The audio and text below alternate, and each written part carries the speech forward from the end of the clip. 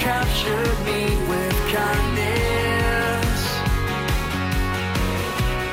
You've extended love to me.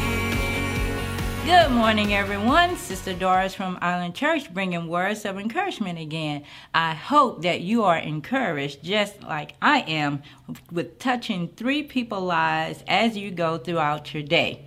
One thing I know, it is just good to be here in the land of the living. I want to share with you out of the book of Joshua, chapter 1, verse 9.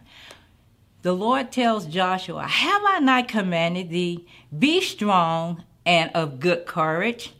Be not afraid, neither be thou dismayed, for the Lord thy God is with thee whatsoever thou goest."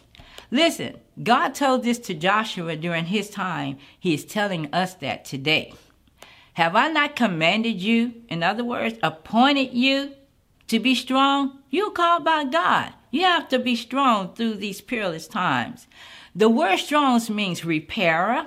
It means prevail. It means grow strong. How do we grow strong? We grow strong by studying the Word of God. It begins to strengthen us and it causes our faith to build. That's one of the ways that we can grow strong in the Lord.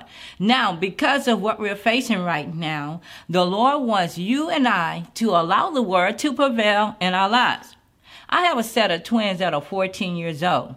When I get home from work, I used to be able to take a nap. Well, there's a shifting that has taken place. There's no more nap. I have to now do homeschool. Not only that, some of the homework assignments require health, which requires exercise like jumping jacks and all of the above things that is called for. I have to motivate them. I have to literally get out and do it with them, or they won't do it.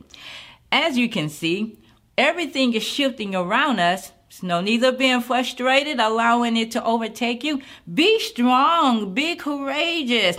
Look at this as what God is trying to move us into a position where we'll trust Him and that where we'll rejoice with Him no matter what's going on in our lives. Right now, the world is shaken due to an unpredictable virus called COVID-19. I want you to be encouraged and not be shaken by all these things that are going on.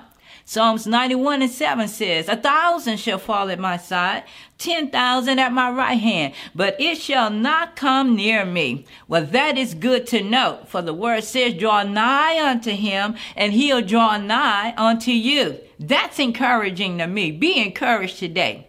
And as the Lord told Joshua, be not afraid, I said to you, be not afraid, for the Lord is speaking. So let's fix our ears and our eyes upon the Lord, saying, come on, you need to even begin to tell yourself, I am not afraid. I am not terrified. I am not dismayed. I am not oppressed. Begin to say those things to yourself. Look, in verse 9 says, neither be thou dismayed. In other words, don't let what's going on begin to shatter you or cause you to be broken. This too shall pass. You're going to begin to say that to yourself. This too shall pass. And you're going to look back and say it. And it came to pass. It didn't come to stay. It came to pass.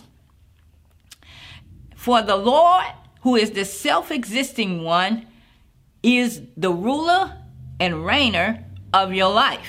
Psalms 118:8 says, for it is better to trust in the Lord than to put your confidence in man. So come on, avail yourself to Wednesday night praise and worship service and the word, Sunday morning service with praise and worship and the word. Begin to get your praise on. Begin to stop what you're doing. Put some clothes on and begin to rejoice in the Lord. Don't let the enemy steal your joy. Don't let the enemy steal your praise and worship. You begin to praise and worship God like I would begin to do right now. Let's have a little fun. When I say yo, you say Jesus. Yo, Jesus. Yo, Jesus. Yo, Jesus will take care of you. Okay, I'll say it this way. Your Jesus knows how to take care of you. And until next time, be blessed, and we'll see you soon. You've extended love to